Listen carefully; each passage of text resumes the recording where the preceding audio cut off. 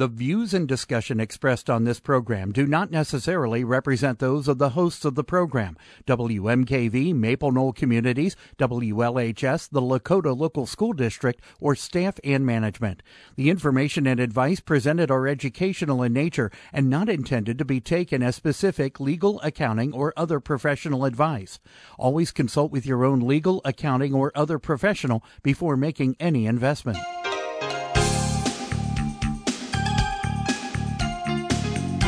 Welcome to Real Life Real Estate Investing, a show to help you gain financial freedom by investing in real estate.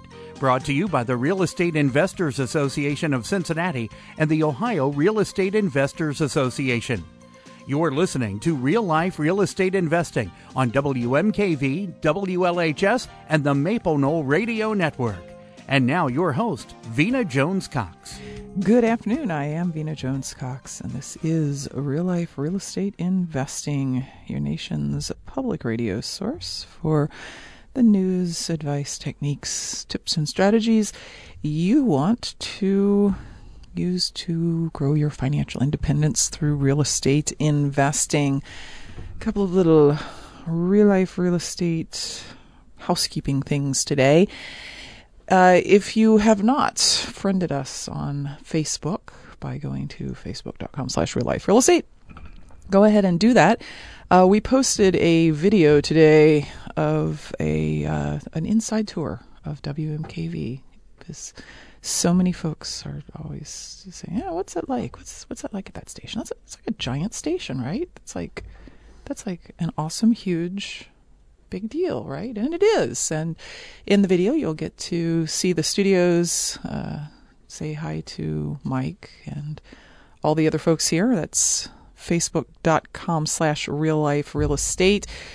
You can also there see the information about signing up for Laurel Langemeyer's one-day class coming up in February. She was our guest last week and got a lot of emails after the show saying, "What's that OREA class that she's doing?" It's on the sign-up information is there at facebook.com/realliferealestate.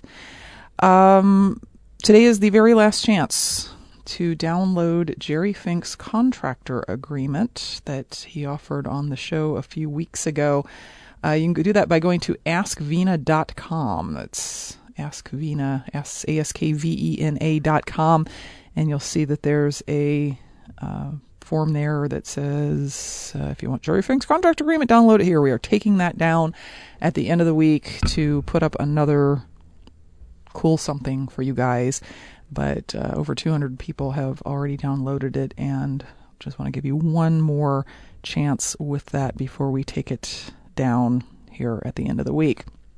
Now, today we're going to take a little bit of a turn away from real specific strategies and talk about the market, because I've been in real estate now for I'm not going to say exactly how long, because you guys can do math and you'll figure out my age if I tell you, but let's just say it's been over 2 decades, and I have never ever seen the market change as quickly as it has in the last 5 years. Obviously, there was the big thing that happened in 2008, and then there was some other stuff, and then things started changing again. And it's gotten to the point in this business where you pretty well have to be staying on top of what's going on in the market on literally a month-by-month basis, because we just keep slightly reinventing ourselves all the time to keep making money in this market. Here today to discuss that very big and important topic of like what's going on in the market right now and over the next few years is Mr. Eddie Speed. Eddie's been here on Real Life Real Estate Investing in the past, discussing his favorite strategy, buying and selling notes and mortgages, but today he is going to talk about the research that he has done and the things that he is seeing in today's market. Those of you who don't know Eddie may not know that Eddie has a 2-year degree in ranch management.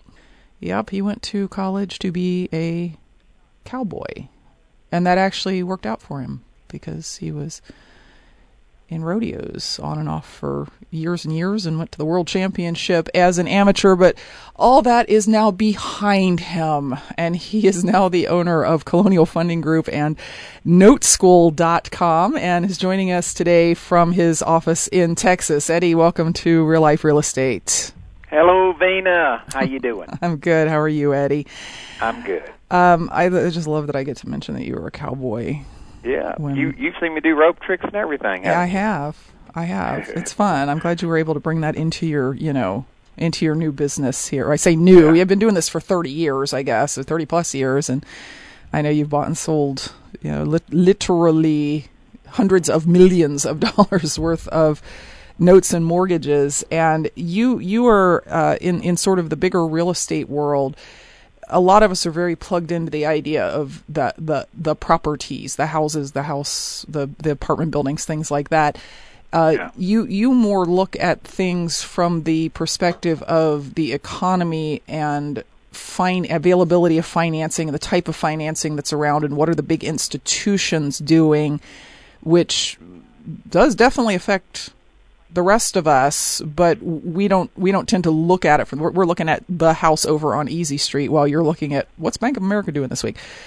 Yeah. So it's a pleasure to have you on. I know that you've given presentations on this over the course of the last year or so. Tell me about sort of the big picture market forces that are going to have the biggest impact on what we're doing as real estate investors over the next half decade. Okay. Well, I think to look forward, we've got to look back a little bit, right? Mm-hmm. And so let's talk specifically about residential property. Residential property was drastically affected by, subprime lending. Subprime lending was just crazy. In 2000, Vena, you basically could borrow about 3.3 times your annual income. So that's how they qualified somebody, right? Annual, that's how big of a mortgage payment you could afford. Your debt to income ratio. Okay, well, that was 2000. 2006, you could borrow 9.2 times your annual income. So I guess that was the new math, huh? Mm-hmm. And so they lost their minds. They made a bunch of loans they shouldn't have made, and we had this big bust of foreclosures. And obviously in Ohio, you guys really were in the heart of it, clearly, and sold about 4.5 million bank foreclosed properties in about a 5-year span. So that's the biggest, wave of bank foreclosed property that's ever been. What's interesting, what I guess is more interesting, is who bought those houses and why they bought them. Okay, so I'm going to make a strong statement to you, Vena, okay? Had it not been for the crash of the stock market, we would have suffered the Great Depression. Interesting. Because the crash in the stock market caused stock market refugees to go seek alternative investments, and real estate became the primary target, which put a floor on real estate values. Now, I know sometimes we don't feel this way, but I'm just saying on a national basis, we have no idea how cheap property could have gotten.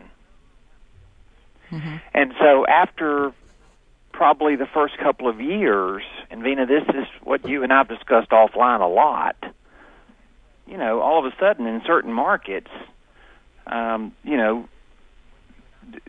real estate was cheap for sure, but it wasn't near as cheap as it could have been because there would have been no buyer for real estate. Literally, there wouldn't have been a buyer for it, period.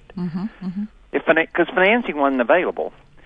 So in the working class property market, Vena, what changed real estate this time more than any other cycle you and I have ever seen in the past, and both of us come from generations from both family businesses that did this. So not just what we've done since I started doing it in 1980, and you must have started when you were 2. Yeah. Uh-huh. So, in 1980. No. I'm not saying you started in 1980, but I'm saying whenever you started, if you've done it for more than 20 years, you must have started when you were 2, right? We'll stick with that story. Well, yeah, we'll go with that. Yeah. But in our family businesses, as long as we grew up around these businesses and seen them and all that stuff, and we've never seen a market where houses weren't predominantly really affected by the affordability or availability of credit. Mm-hmm. I mean, that's what drives car sales, real estate sales, right? I mean, that has to be true every time, right? Mm-hmm. Well, this time it wasn't true. About 35%, according to the National Association of Realtors, about 35% of all residential properties sold for cash in the last 4 years. Now, what I suspect that the National Association of Realtors is doing is just taking specific listed houses that are in MLS, that they can track the numbers, and they've arrived at that number from that. Interesting, Goldman Sachs says the same market era, closer to 55% of all residential properties sold for cash. So Goldman Sachs clearly has taken unlisted properties that would have come in bulk from the banks as well. So, Vena, we can debate the rest of the hour about whether it's 35% or 55%. It's a crazy number either way, right? It's a very big number, yes. That's even the 35% number is more than twice what would be normal for cash purchases in a market. Exactly. And I can tell you from the perspective of somebody who was still in the real estate market in 2008 and 2009 that if you didn't have cash at that point, there was no buying. I mean, you could not buy. It was cash or owner financing. Those were your only two choices. And I think that from the perspective of, and we're going to talk a little bit more about the private equity funds after the break, who've had a huge effect on this because they've been able to raise massive amounts of cash. But from the perspective of the on-the-ground real estate investor who's just, looking in their own backyard to go pick up some bargains, everybody got used to private financing, owner financing, cash as a way of buying things, or they are not in business anymore. No doubt about it. Here's another interesting thing to think about, and I know we'll talk about this in the private equity space when we get into that topic, which is a topic I like to talk about, as you well know. But the use of these cash buyers also is unprecedented in real estate. So these cash buyers. So let me ask you a question, Vena. You are as knowledgeable a person as I know in your market segment, in working class property. So of these cash buyers, if 30, let's just make up a number. Let's split the difference, Vena. Okay, 42% of all residential properties sold for cash. We're going to split the difference between National Association of Realtors and Goldman Sachs. Okay? So 42% of all houses sold for cash. Is the percentage of houses that are worth less than $100,000, is that cash buyer percentage higher or lower than the overall average? Oh, much higher. It's going to be exactly much huge. Higher. It's crazy how big the number is. Mm-hmm. Okay, what were they doing with the house when they bought it? The cash buyers? Yeah. Oh, in that price range, many of them were renting them. In fact, statistically, 2.6 million rentals more than there were in 2007. Wow. 2.6 million more rentals now than there were in 2007. That is correct. So between homeowners who couldn't afford to keep their houses and are now renting and people who are happy to rent to them because they bought themselves a house for cash, there's a supply and demand thing going on there, I suspect. I went to, as you know, I go to a lot of conferences. So, I went to a national distressed asset conference, which I go to several a year. And there were all these guys that ran the servicing shops for some of the big servicers. So some of the big name brand servicers, and their top brass was on this panel. And so the guys that serviced literally 500,000 accounts were on this panel. Somebody was talking about this whole generation essentially that has changed their buying habits because they're renting, and the first-time home buyer numbers literally are about half of what they normally are. Okay, according to NAR, National Association of Realtors. And you got all these charts and stuff, Vina. So you've seen all this stuff that paints a pretty good picture of understanding the market. But I think we can explain it well enough on the show and kind of zero in on some of the main statistics that we find interesting or we find the most meaningful. And so of all of these numbers, they were discussing these things on this panel at this distressed debt conference I was at. One of the guys made a statement. He said, America feels like the mortgage industry broke a social contract with them. Mm-hmm. And so there's this whole belief system that a lot of people don't want to own now. They want to rent because they don't want to go through the pain of what they saw their mom and dad go through. Okay. I would agree with that. And luckily the banks are, less willing to let them go through the pain of borrowing money at all. So they shouldn't have a lot of problem avoiding that. We need to take a quick break. When we come back, we're going to talk about what's going on in the market now. Why are house prices back up? What is going on with all these private equity funds that are coming into our cities and buying hundreds of properties at a time? And what does that have to do with you as a real-life real estate investor? If you have questions for Eddie, give us a call at 877-772-9658 or send us an email at askvina@gmail.com. Welcome back to Real Life Real Estate Investing. I'm your host, Vina Jones Cox, and my guest today is Mr. Eddie Speed of Noteschool.com. Eddie is not here today to talk about notes. He's here to talk about the big overall housing / finance / economic world and what that is specifically going to mean for us as real life investors over the course of the next year, 2 years, 5 years. 877-772-9658 is the number to call if you have any questions about your feelings about what's going on in your local market, what you're seeing, concerns that you have about how you might be investing off into the future. You can also send us an email at askvina@gmail.com.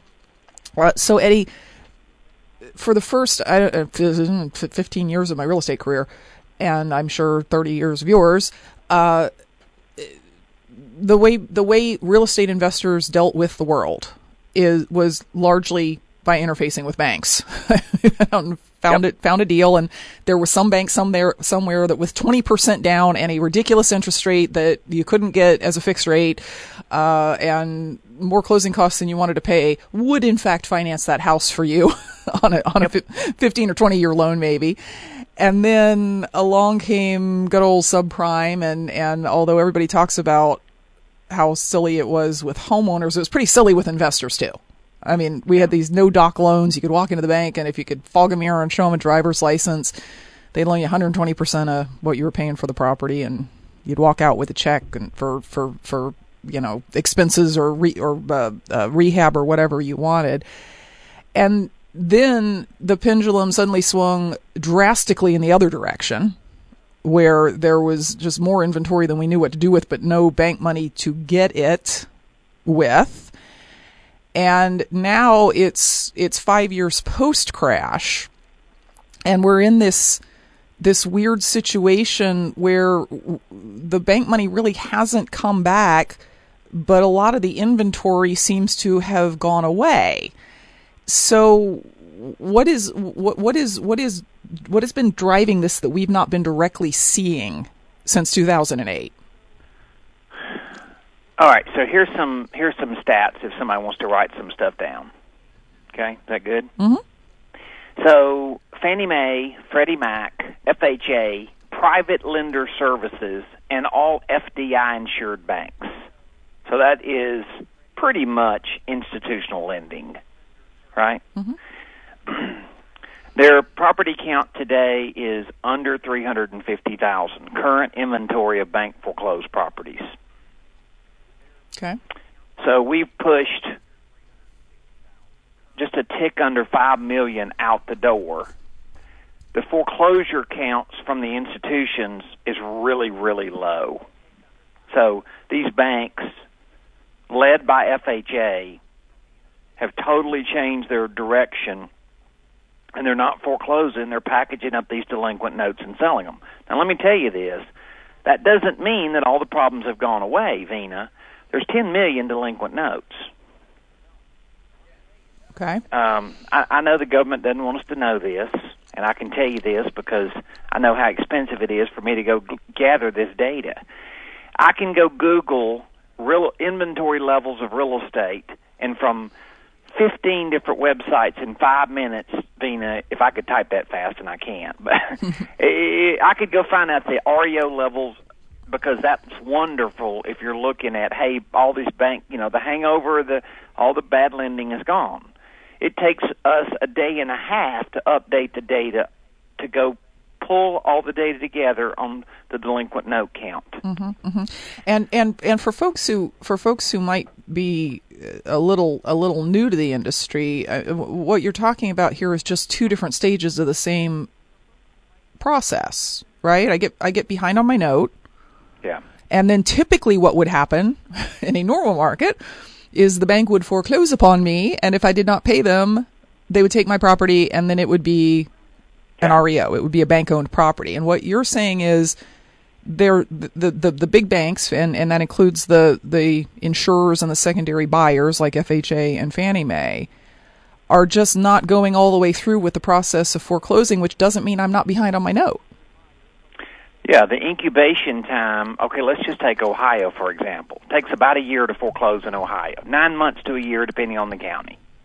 Okay? Mm-hmm. So that's the incubation stage to foreclose. So somebody gets 90 days delinquent, the bank finally goes, okay, that's enough, we got to progress with foreclosure. So figuring all in, it takes a year to, a year and a quarter to foreclose in Ohio. Mm-hmm. Ohio is...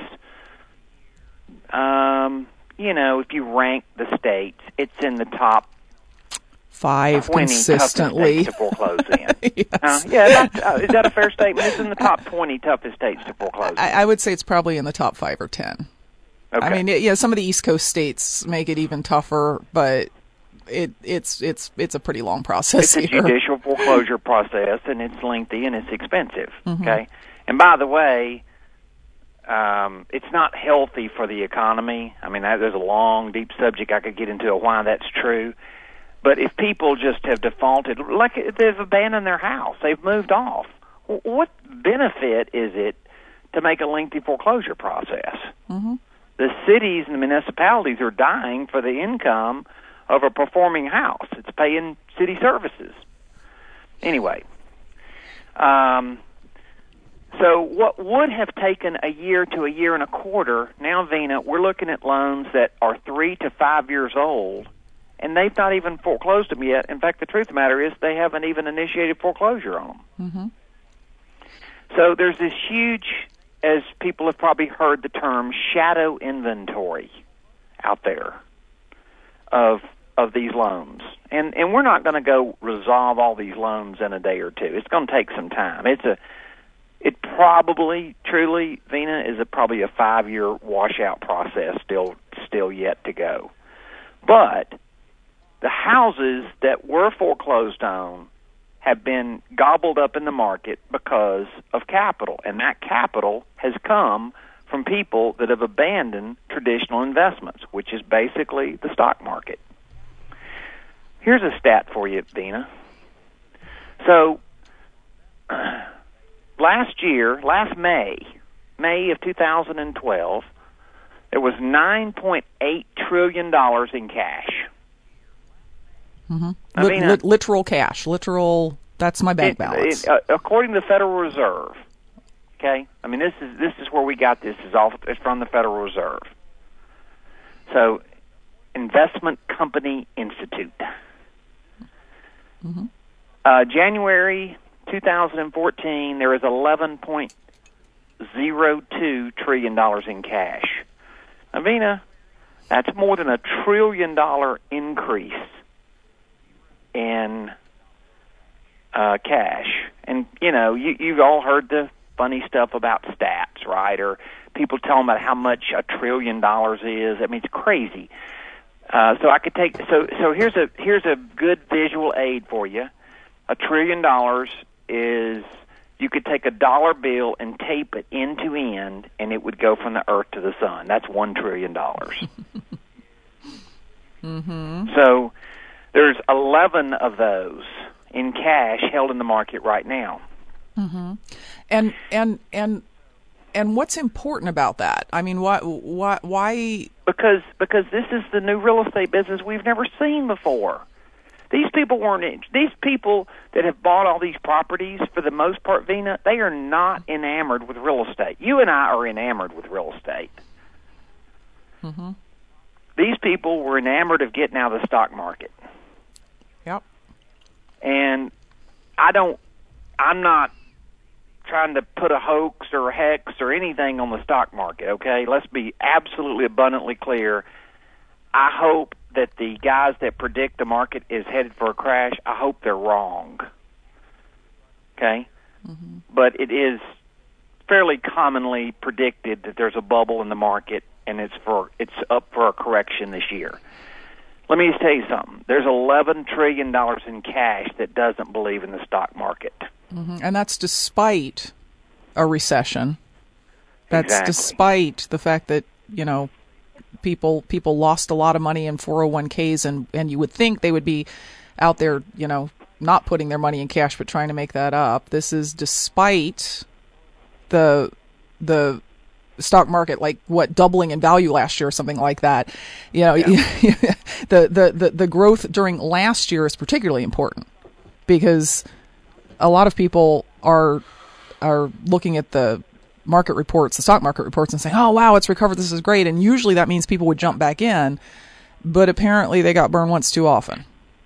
There's stat after stat after stat that said the average consumer is predominantly out of the market. The American Express, the Harrison Group, and USA Today did a research project of people that make more than $100,000 a year and discovered they were currently holding $6 trillion in cash, uninvested. These are people that make more than $100,000 a year. Well, here's what was funny about the report. Maybe not funny, but shocking, I guess. That number is projected by the end of this year to double, to go to $12 trillion. So there's a lot of people, and as you know, Vena, I've spoke at a lot of conferences that are like more economic conferences or stock-related events because people are so intrigued by repositioning their portfolio. Most of these people that I speak to are telling me that they're at least 50% in cash, meaning uninvested in the markets. And so the big argument is, well, all this property has sold, and there's been a big lift in real estate values, okay, in the last 18 months.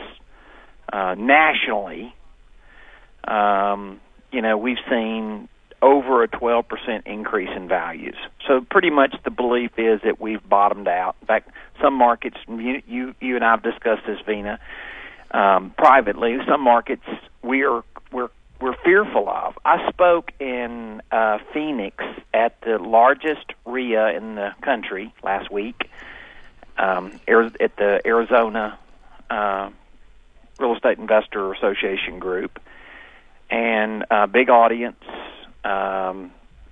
Pretty sophisticated audience, and their fix and flip market has really drastically been affected by the biggest monster coming in the market, which is basically the Wall Street guys.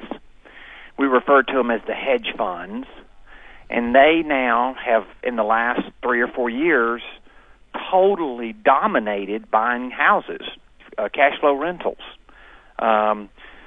Led by Blackstone, who has done almost 50,000 units. but there's a huge amount of them in the market. You know, the bigger names, the Colony, Carrington, those guys. But what also has happened, and I think, Vena, you've seen this a lot in your market and all over Ohio and the Rust Belt, and that is there's a lot of copycat hedge funds.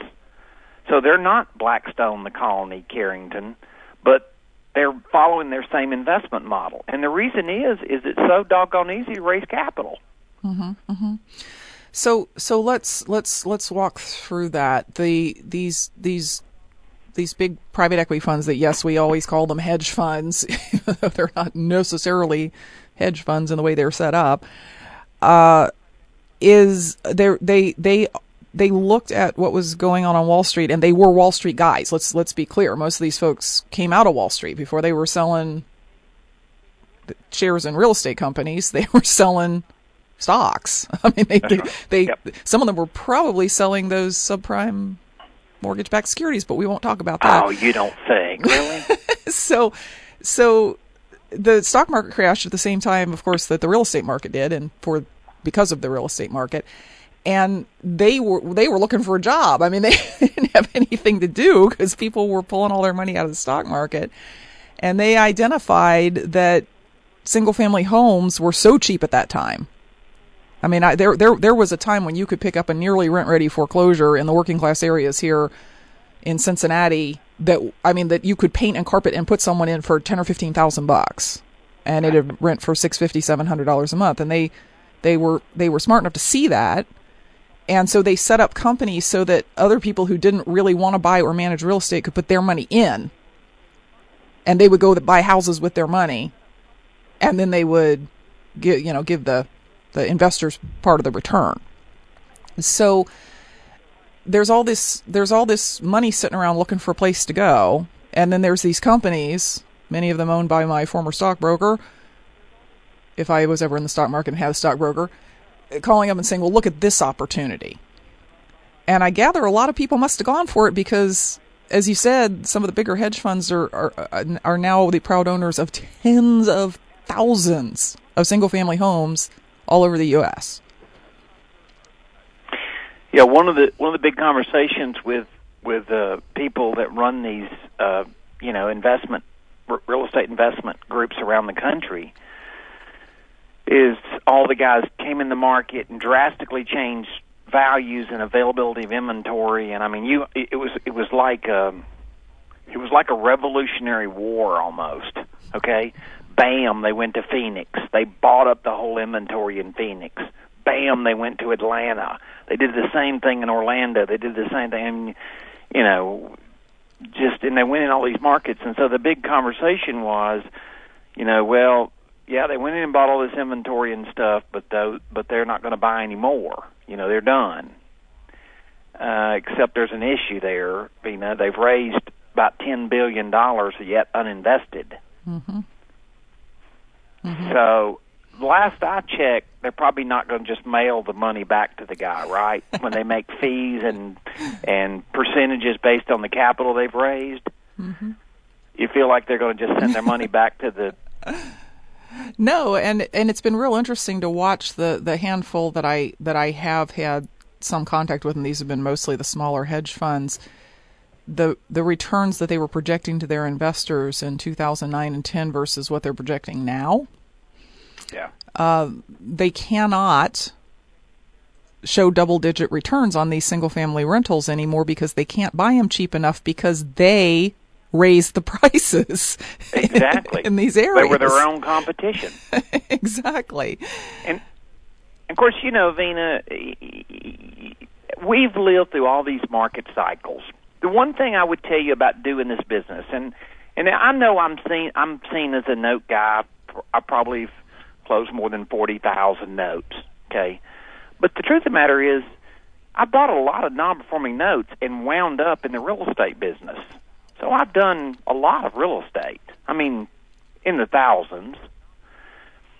And so I'm really a real estate guy, too. I mean, my collateral is the real estate when I buy a note, either performing or non-performing. So I'm most concerned about the stability of that collateral. And of course, the idea today is people go, well, how can I win? Well, the magic today is finding out the fringe markets. And real estate investors have always been the fringe markets.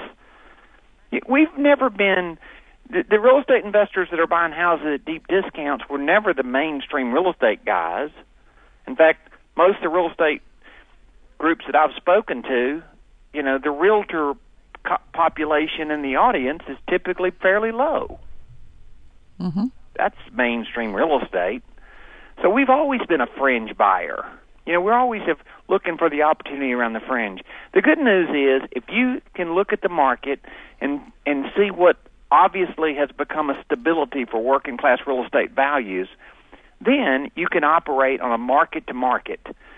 You know, what's funny, Vina, you were saying that a while ago, and I was sitting there thinking to myself, you understood a value buy, and you knew that when you saw these working class neighborhoods, and you could buy that house for $15,000, it went for $650. You didn't need a calculator. It didn't matter what it was, quote, worth. You knew that was a value buy, uh-huh. Right? And you did really good at that. But that value buy is evaporating because of this inventory. Now, there's still a huge inventory of defaulted notes, and interestingly, defaulted notes are a lot cheaper than the real estate, because there's sort of a barrier to do the business to buy the defaulted note you really don't have in buying the real estate itself. I want to talk about something else, though. You're in a state that your government, my government, our government, has put up a huge amount of money to help defaulted borrowers, and it's not commonly understood. Mm-hmm. In fact, when I spoke at the Ohio RIA back in early November, there was about 700 people in the room when I did kind of my state of the industry thing. Mm-hmm. I want to say that when I said, raise your hand if you're really familiar with this. So I distinguish it between maybe you knew a little bit about it or even heard the word, and somebody that could kind of define what it was about. And, Vina, as I remember, there were less than 15 people that raised their hand. Hardest Hit Funds. Hardest Hit Funds was part of the TARP program, and Ohio is one of the 18 hardest hit states.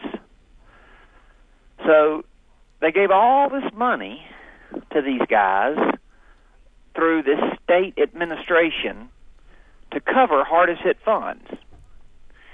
And that to date, they've of the $7.8 billion, they've only used $1.6 billion. Mm-hmm. Because so few people understand what they are or how to use them. They don't know about it. Right. Right. And Eddie, we need to take a quick break. And when we come back, we're going to talk about the good news, like exactly what should listeners be looking to do over the course of the next few years, so that instead of competing with these people with zillions of dollars and apparently a bottomless hunger to raise the prices, particularly of low-end properties, we can go out and actually make some money for ourselves. You're listening to Real Life Real Estate Investing. We'll be back right after this. Welcome back to Real Life Real Estate Investing. I'm your host, Vina Jones-Cox. My guest today is Eddie Speed, and we're talking about the big macro things that are going on out in the environment that you're seeing them, but you may not understand what it is exactly that you're seeing. And between the fact that Eddie is from the South and talks a little bit like molasses, and the fact that this is a topic we could talk about for 2 days, we are running out of time here. So, Eddie, let's talk about the good side. You alluded to it a minute ago, because I mean, everyone's sitting around going, "Oh my God, there's no inventory. I can't put." Every time an REO goes on the market, it's off the market in 3 days for more than they were asking, and plus there just aren't as many of them. And what's an investor to do? And you alluded to the fact that part of the reason the REOs are gone is because of the hedge fund snatching them up. Part of it is because the banks aren't putting them on the market, and that is because what again? They're not foreclosing. And that provides an opportunity in that what? You can buy the delinquent notes. Okay. And with a good shot of either modifying them, and in these hardest hit funds type programs, give customers money to bring the loan current they would have never had. If they vacate the property, you can get title to it by them just deeding it over to you. They've sort of abandoned the idea, and they want to move on with their life. And you can legally repossess the property, but we're not. We're trying. We buy notes with the thought. We buy delinquent notes with the thought of resolution. We're trying to figure out what's a good fit for everybody. Now, you can't live in a house forever for free. That's unrealistic expectation. So at some point, there's got to be a resolution that all parties can live with. Mm-hmm. The delinquent notes are a big opportunity. Performing notes are a big opportunity. There's millions of notes that have been modified by the hedge funds and stuff like that they've got to go sell. They don't. These are not 30-year investment models, and so they've got to go sell those notes in the market. Probably one of the coolest things you could do with a self-directed retirement account is own a note.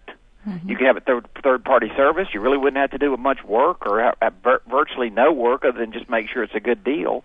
But once you get the loan at the servicer, they do all the work, manage it, and just wire you the money. Mm-hmm. So there's a great opportunity today in note-related things and understanding note opportunities, that really tie to real estate. And I train a lot of really seasoned real estate investor guys now because the market's kind of forced them to reinvent themselves. But, Vena, you've seen all this. Now, when they reinvent themselves and they kind of get over the initial shock of, oh, heck, I don't really want to do this, they love it. Mm-hmm. Mm-hmm. And I think the thought process of the typical real estate investor is slowly turning toward the idea that the success is about the financing, whatever that means, whether that means buying defaulted notes instead of houses so that you can get the houses, whether it means buying defaulted notes to turn them into performing notes because what were you going to do with that house anyway? You're going to rent it, right? So if somebody's paying you, that's good too. Providing financing when you sell.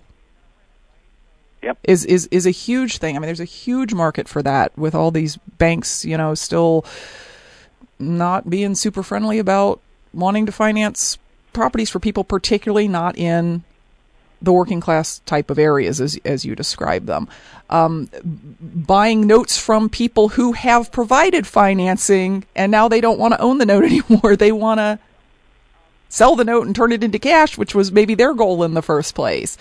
There's so much to this, and it's so important that folks maybe stop looking quite so hard at the real estate and look more at all of the opportunities available in financing. I believe it with all my heart. I've seen so many people that have kind of gotten frustrated with the real estate model that they were trying to do and were successful in other markets. And the market's changed a little bit.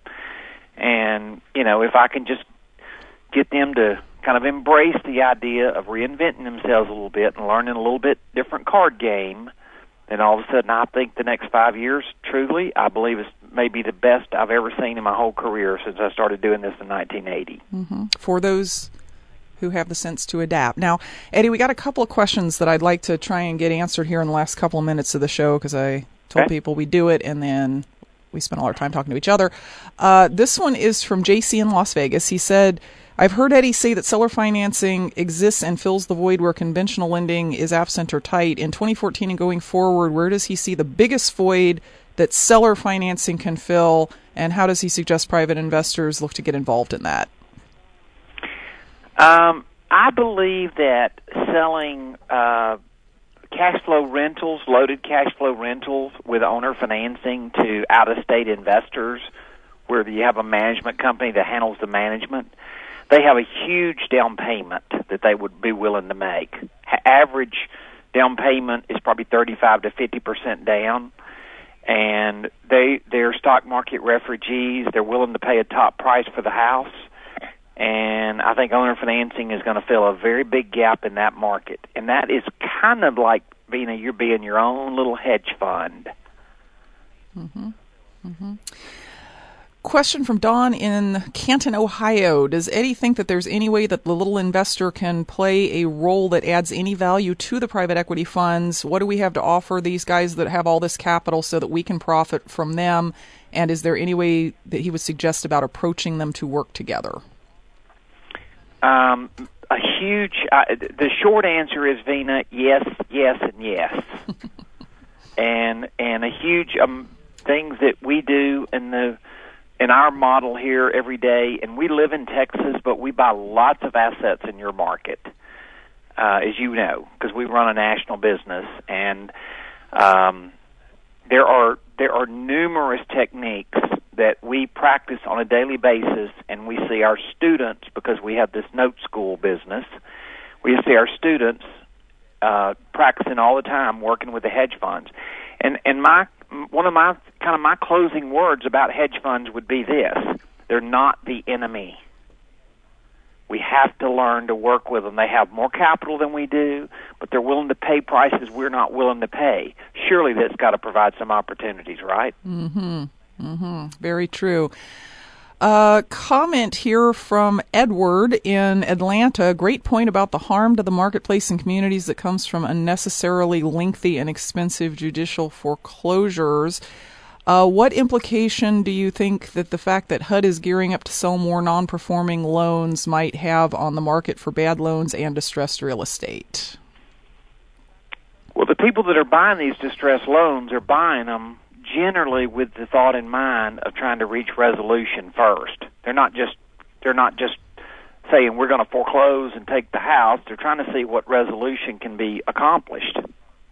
And so we're going to see an increase in foreclosure activity as a result of them liquidating the loans, but the truth of the matter is we're going to see an increase in occupancy of housing, or somebody getting back online and reinstating and starting to pay again and starting to pay city services. And I think that's what, Vena, in your market in Ohio, that's what the people that run these municipalities are desperate to see. And we need these houses back in productive states. Mm-hmm. Mm-hmm. Very true. And with that, Eddie, unfortunately our time is up, but we definitely appreciate you coming on and helping to educate us about what is going on out there. We're seeing it and not quite getting what it's all about. My guest today has been Eddie Speed from noteschool.com. We will be back next week with more information to put you on the path to financial independence through real estate investing. Until then, everybody have a great week and happy investing.